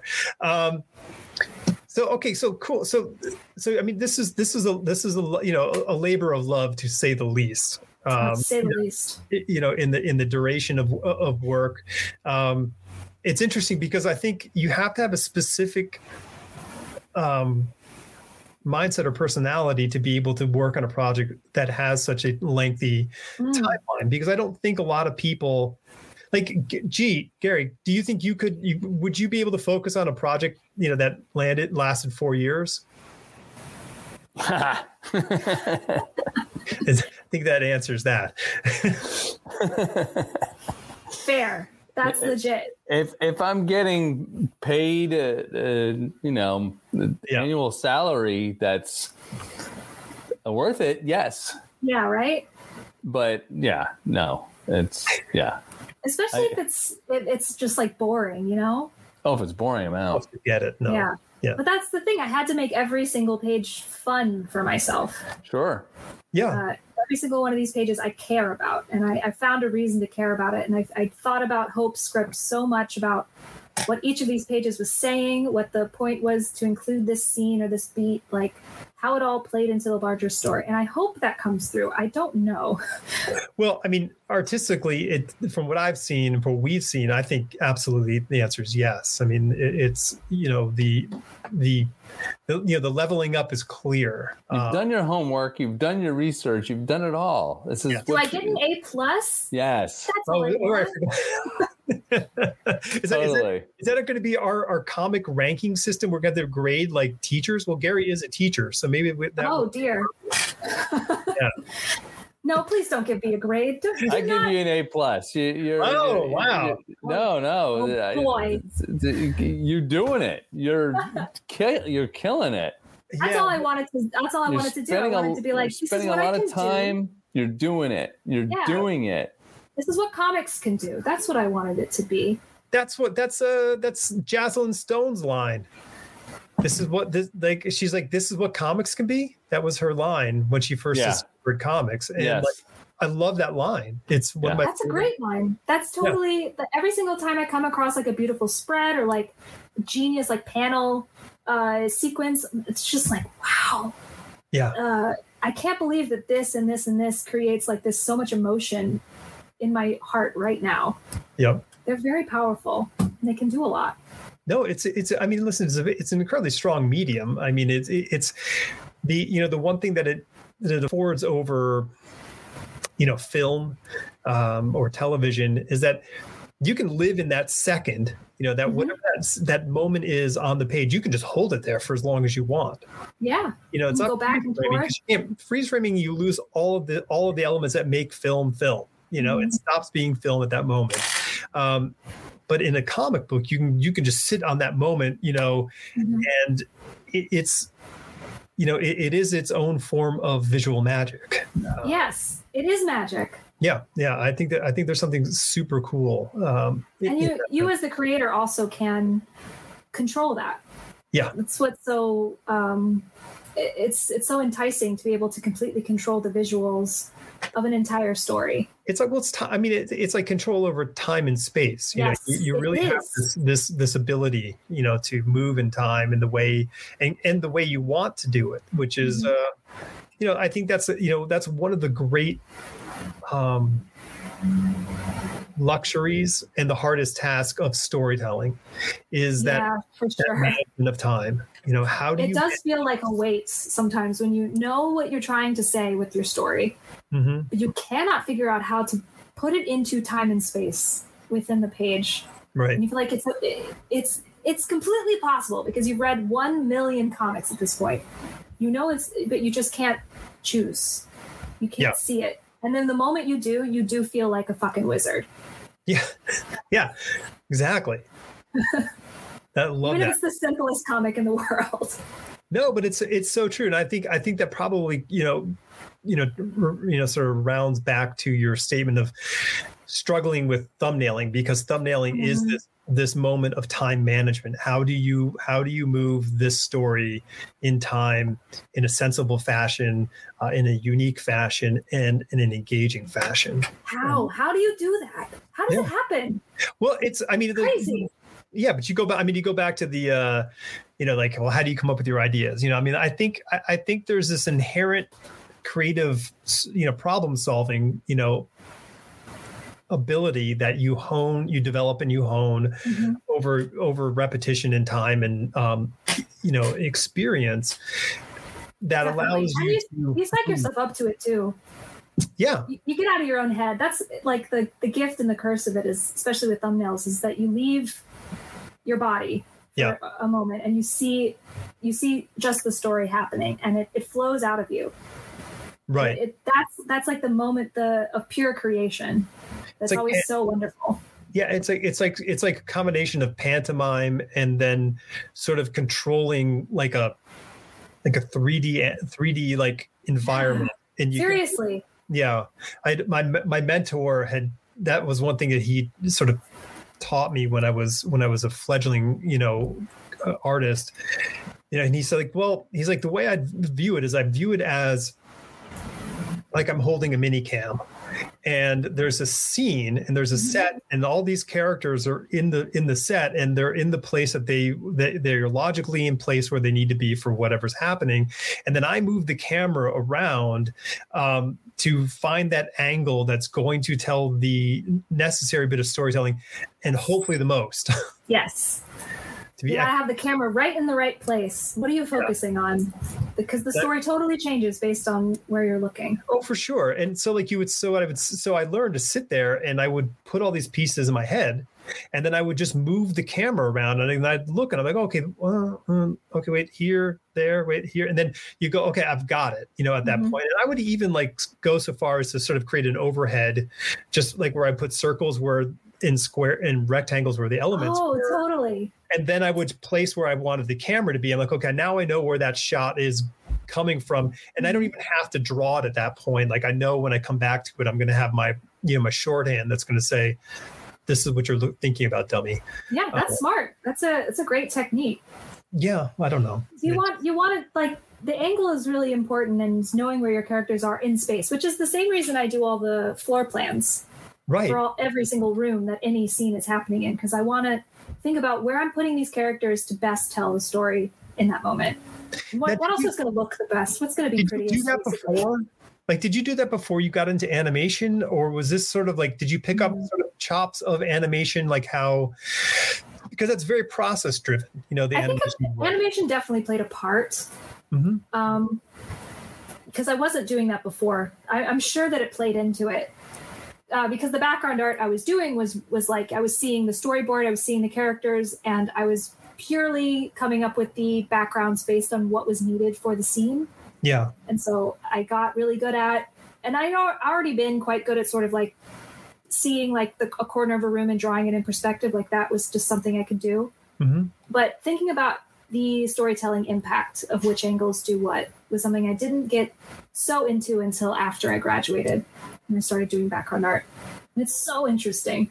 That is cool. That's really cool. Now, did you have any people like outside of like, you know, once you got out of school, were there any people like professionals, you know, in the industry that you were able to sort of learn from, like experience and, you know, and sort of get into the nitty gritty discussion, not peers, but people sort of, I guess, above, like sort of that you looked up toward? Yeah, definitely. Moving to New York was great for that reason, is that I was very quickly sort of dropped into mostly peers, honestly, not a lot of like industry professionals, but like people who were already like publishing and putting work out and building their own stories and just getting into deep conversation about what comics were, what we wanted to do. Like there was like a drink and draw club that I attended for a long time when I first moved to New York. And I mean, you know, people would come and go. Because Kari Randolph was doing the drink and draw, I think, for a long time. Yeah, it was possibly the same group, but like Daryl Io ran it for a long time. It was just an email chain. Yeah. And people came in and out. Raina came for a couple times. Meredith Gran, Octopus Pie, great webcomic, like came in and out. And these were people that I was seeing at a distance at comic conventions. Sure. And then I was, you know, meeting them for coffee or a drink, and not really going up to them and being like, "Tell me about your life," but mingling, and, you know, going to after show events and stuff and just chatting with people. Yeah, that was very formative. Yeah, it's super interesting. You know, we were fortunate, you know, to go to art school in New York City with, you know, when Will Eisner was our teacher and that kind of jazz. So we were all just endlessly talking about comic books and storytelling, blah, blah, blah.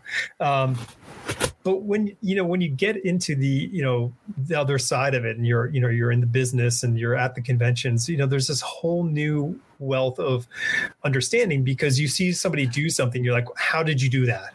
You know, and then you're putting them, you know, the thumb screws to a friend going, how did you do this? You know, and you let them tell you, you know, how they came up with this sort of solution, and you go, oh my God.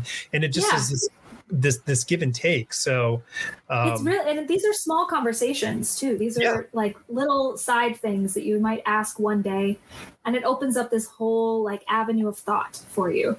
Yeah. It changes your whole direction. And you realize like, oh, I could do it that way. Yeah. I could make a zine this way and just like print 100 of them in a day. Like, I can't believe that. That's crazy. We had a recent guest who had I guess they had done their first. They did some book. Oh no, it was what's his name from Cartoonist Kayfabe, Jim Rugg, and he said like his first comic that he had done, he'd like printed out like, you know, 500 copies, you know, like, you know, this comic book that, you know, professionally done, goes to a show and like didn't sell one, you know, and then he realized like, oh, everybody's just Xeroxing these things and stapling them together. And that's how you do a zine. So I thought that was just fantastic, you know, because, you know, the dream and ambition of like, I want to be a comic book, you know, creator, you know, but I love that. Yeah. So, I mean, it's super exciting, you know, to have like the dialogue between, you know, creators is always some of the most inspired conversation you can ever have. Oh, totally. It's really exciting to be able to engage in those conversations. Oh, even if you're just like a creator starting out, like if you've tried stuff out or like you've tried to publish a thing, like you can engage. You can talk to someone else who's also tried it, and you can get a lot out of that conversation. I agree. And I think that's, I mean, listen, it's understandable to put somebody on a pedestal when you're a fan of something, and it's really easy to kind of do that.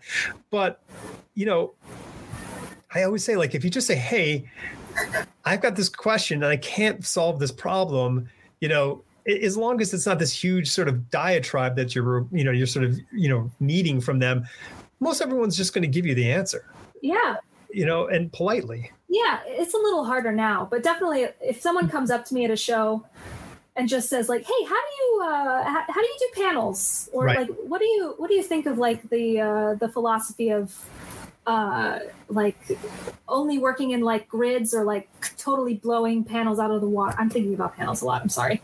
Yeah. That kind of like small questions like that. I'm always like, I would love to tell you everything about what I think about panels because I think about them all day long. Do you challenge yourself? Like, because like, I mean, I know that like I would sometimes just be like, okay, you know, because there's times that you're just not truly inspired by the, you know, to approach by the question. Yeah. Yeah. And like, so, I mean, you would do the thing of like, well, okay, like, let me just start like making compositions based off of letters. You know, I'm just going to go, okay, I'm going to grab I'm just going to throw some letters on the, you know, like, you know, boggle. I'm going to shake the boggle thing and okay, well, this is going to be a K, this is going to be a G, this is going to, and then you just compose the panel accordingly. Yeah. I do that. Sometimes, like when you're staring at a page for long enough that you start to not see it anymore. Sometimes you just want to make like a little mark, like you said, like draw a shape that's kind of like a letter, like draw an L shape, and just sort of stare at it and be like, okay, what would it look like if I did the panels kind of like this? Right. Would that work? Would that fit the beats in that I want? And sometimes you find the answer.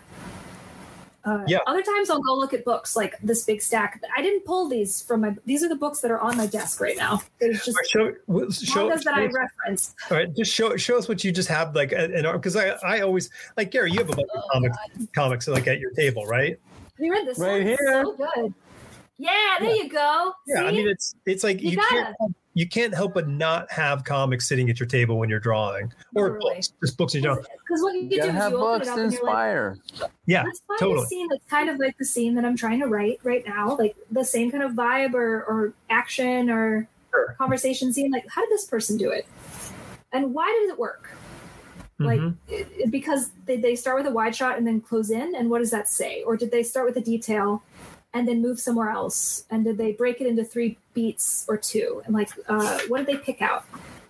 And again, why does that work? And when you go through a whole book, when you go through a whole stack of books, like 20 different books, looking for that kind of stuff, and then try to look at a wide variety, you remember what comics, how they work in a way that you felt blocked before. And it's always like breaks me right out of my writer's block. Where it like, oh, wow, this character, like you can see them on 3 different places on this spread, and they go close up, wide shot, close up again.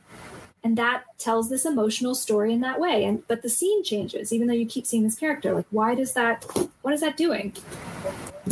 That always is what I end up doing when I'm really stuck. No, I mean, that's interesting. I mean, I like both approaches. Like one where you just sort of force yourself, you know, like you said, you make a mark and now you've got to sort of accept this mark and do something with it. And then the other one is sort of the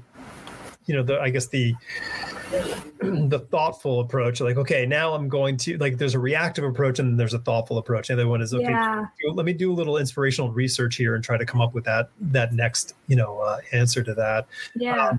Like listening to music, it's just sort of resets. Yeah. It's interesting. Like, music was a nonstop thing, when in my drawing years. I mean, because you could just, it doesn't matter. It doesn't matter if there's words because it's the different side of your brain. So, unfortunately I don't get to listen to like the music I would always listen to when drawing, when I'm writing, because words, and words are confusing the words that I'm trying to come up with in my head to put on a piece of paper. Listen to music when you're writing. Yeah, can't listen to like TV or anything when you're writing or thumbnailing. No. But you can when you're inking. Oh yeah. Big time for podcasts and TV shows. Oh yeah, for sure. And I think that's totally. It's nice because it is just a different chunk of your brain that allows you to kind of do that. For me, it ends up being jazz. I listen to jazz when I'm writing.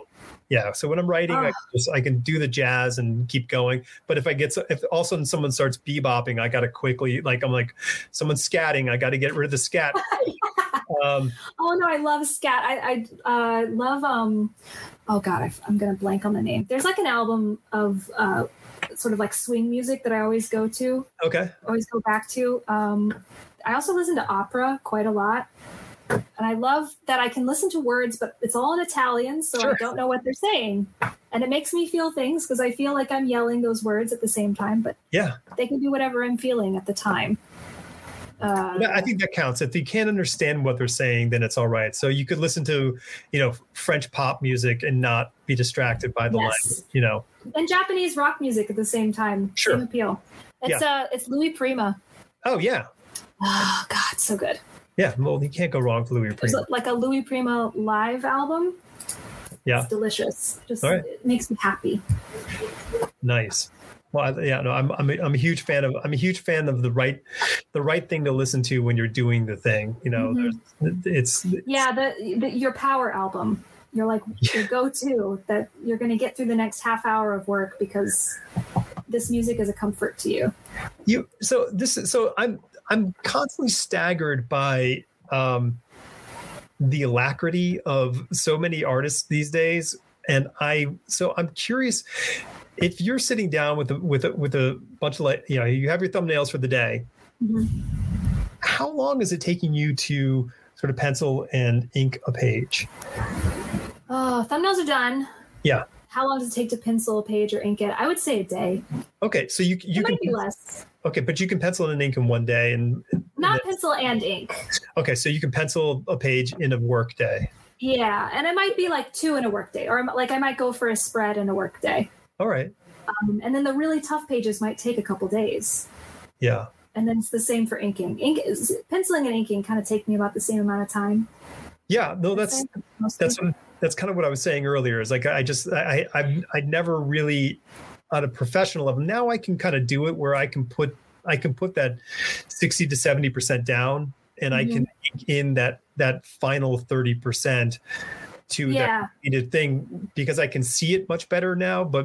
And maybe I have just more of it. And it's and sometimes it happens where like the pencils are just so perfect that you just you like the inking takes no time at all. It might take like a couple hours and you're done. Right. Those are the good days. So you are a devotee of Photoshop, which I love Photoshop. It's a fantastic program. A slave to Photoshop. Last year I bought Clip Studio. Yeah, me too. And I gotta tell you, man, as far as tools go for making a comic book, it's better. Yeah, I know.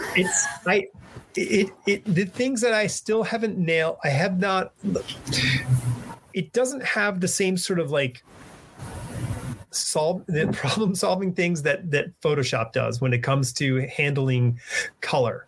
Yeah. Like I don't seem to have the access to those sort of quick access to the tools that I need to shoot. I got to drop the saturation down here. I got to increase the saturation. Whatever the thing that I need to do quickly, I don't have that in Clip Studio that I do in Photoshop. But when it comes to like, here's a blank canvas, and you can automatically set up your pages, setting up your gutters. So nice.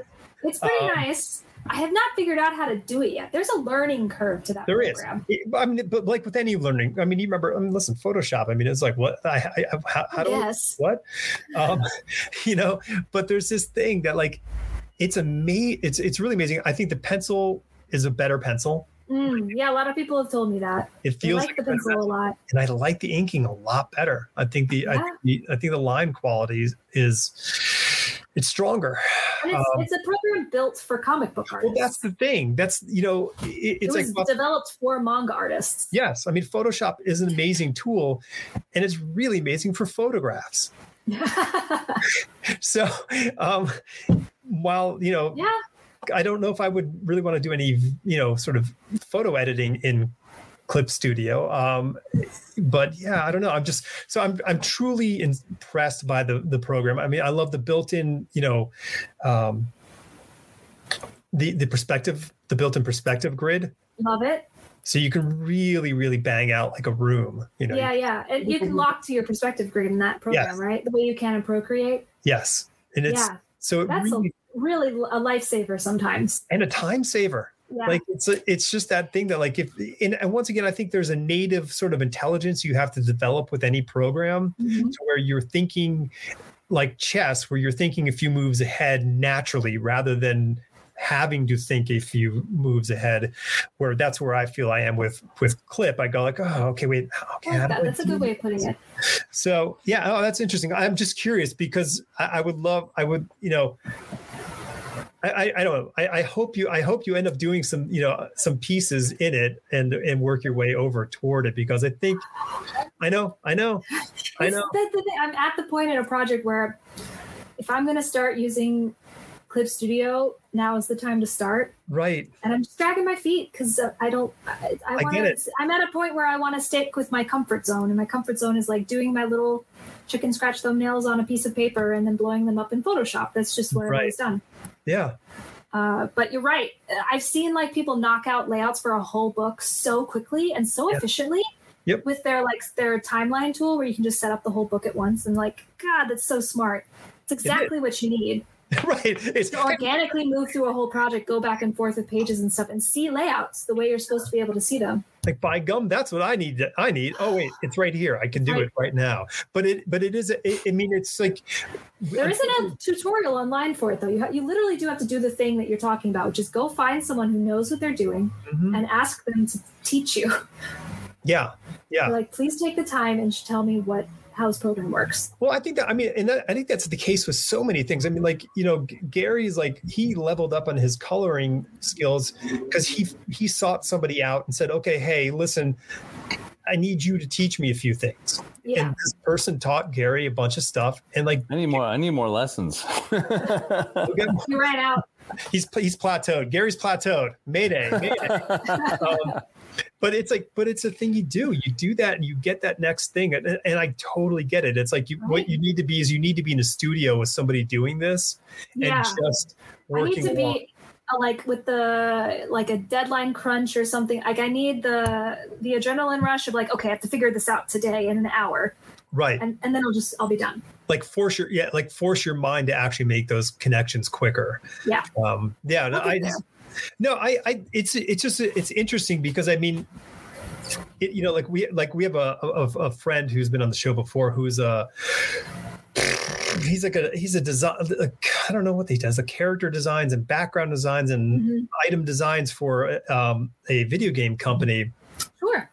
And he showed us a whole bunch of the stuff that he works on, and he shares stuff with me all the time. And I asked him, I said, "So what program are you working in?" He's like, "Oh, Photoshop." And like, Rebecca, like, it's ridiculous what he's doing in Photoshop. You can pull 3D models into Photoshop and move them around.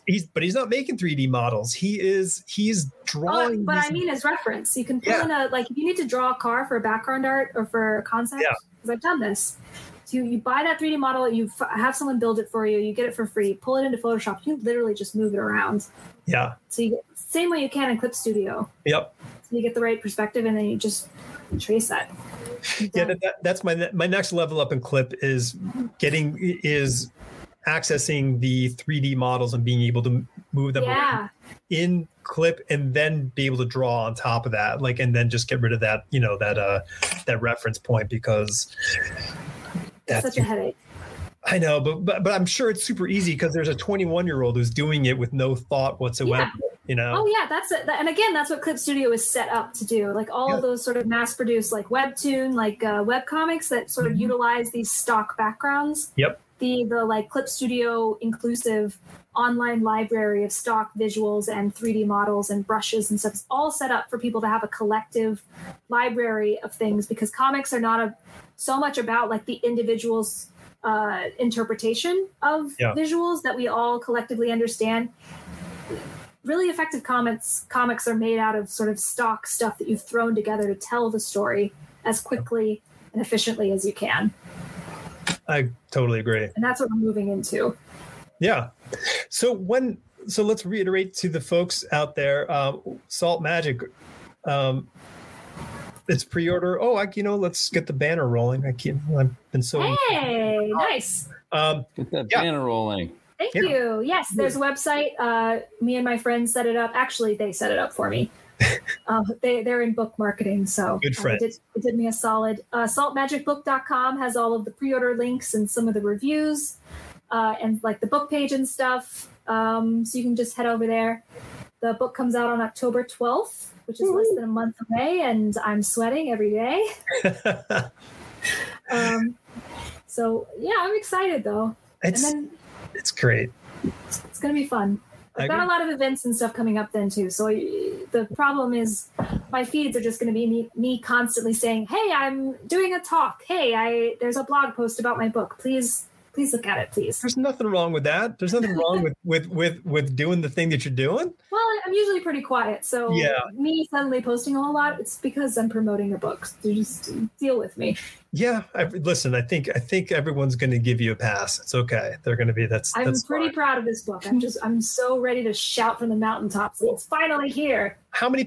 So just nuts and bolts. How many pages is the book so people can know what to expect? 232 pages of art and words. It's in hardback and paperback, and I think you can get it digitally. You can pre-order the Kindle version. Amazing. Yeah. But you won't see the spreads if you get the Kindle version. That's just you might. You can set it up to show you spreads, I think, very small. of illustrated books. Yeah. I love a book. I love an object. If you have the ability, or you can also request it from your local library if you don't want to buy it. That's completely fine. Or if you want to read a friend's copy, I don't care. Just read it. Go to the store, open it up, read it, put it back on the shelf. I think, well, the wonderful thing about, when you actually are producing books as you are, these things go into libraries. Like these are ordered by libraries across the country. And that has a lot to do with librarians hearing from people in the area or choosing because they've seen a review so it means a lot when people call up someplace and say, "Hey, I really like to read this book. Could you get it in stock?" I have a contact with a really phenomenal librarian, and I'll pass on the information if she hasn't already heard about it. She reads something like 200 to 300 books a year, like novels. Insane. She's unbelievably prolific in her reading, and she writes. I mean, she writes books, and she's a full-time librarian. So she's made of different stuff than you or I. That's incredible. Librarians are wonderful people. Yeah. The love for books is always staggering and beautiful. Yeah, I mean, I remember being terrified about the library when I was a little kid, but they're doing the work. So, what else do you have coming up? You intimated that something else is on the horizon. So, what are people thinking about? Well, I just finished my job with Cartoon Network, so I did a bunch of background art for the show Close Enough. Oh, cool. Which is season 3 will be airing next year. So if you watch that season, a lot of the episodes have background art drawn by me. Nice. I'm very proud of the work I did with that team. It was a lot of fun. Now I am working on my next graphic novel. This one I wrote myself. Woohoo! And I am terrified. And it's about ballet. So it's about kids who are really enthusiastic about a creative field, which is what I was at age 12. But in this case, it's ballet because it's in sort of collaboration with the ABT here in New York, American Ballet Theater. I like opera, so that was my way in. I said, I love this. I don't know as much about ballet, but I did study it as a kid.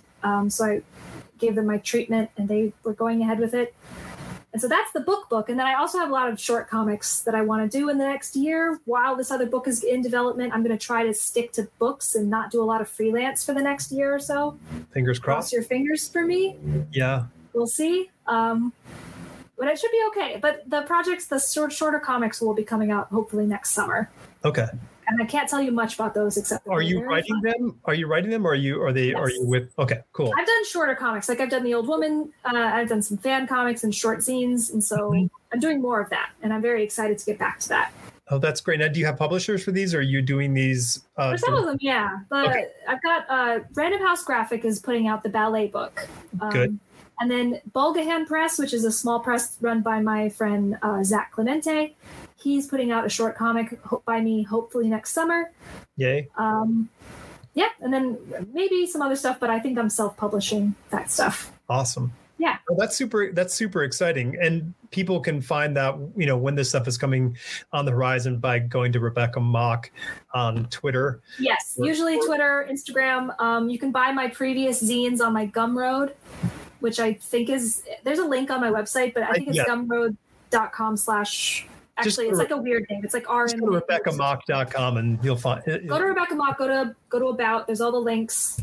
Click all of them, please. Just click every link. Go on there. That way Google's happy. You're happy. Everyone's happy. I'm so happy. That's awesome. Let's take a sneak peek at what Gary's drawing. Yeah. Maybe he doesn't know. I love getting mesmerized by what's go ahead, try that, buddy. That's awesome, dude.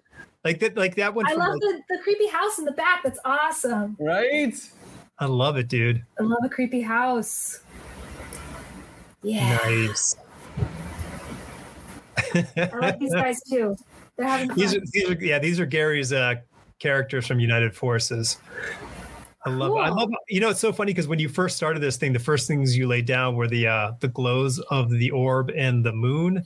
Yeah.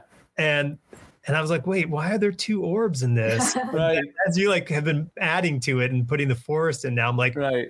It's the moon. I didn't know what was going to happen. I kind of had an idea, but I just go with the flow. And that's fun. That's awesome. I didn't know there was going to be ghosts in the front of it. So I love a ghost. I love a paranormal element. Well, it is that time of year, dude. It's that time of year. Yeah. I love it.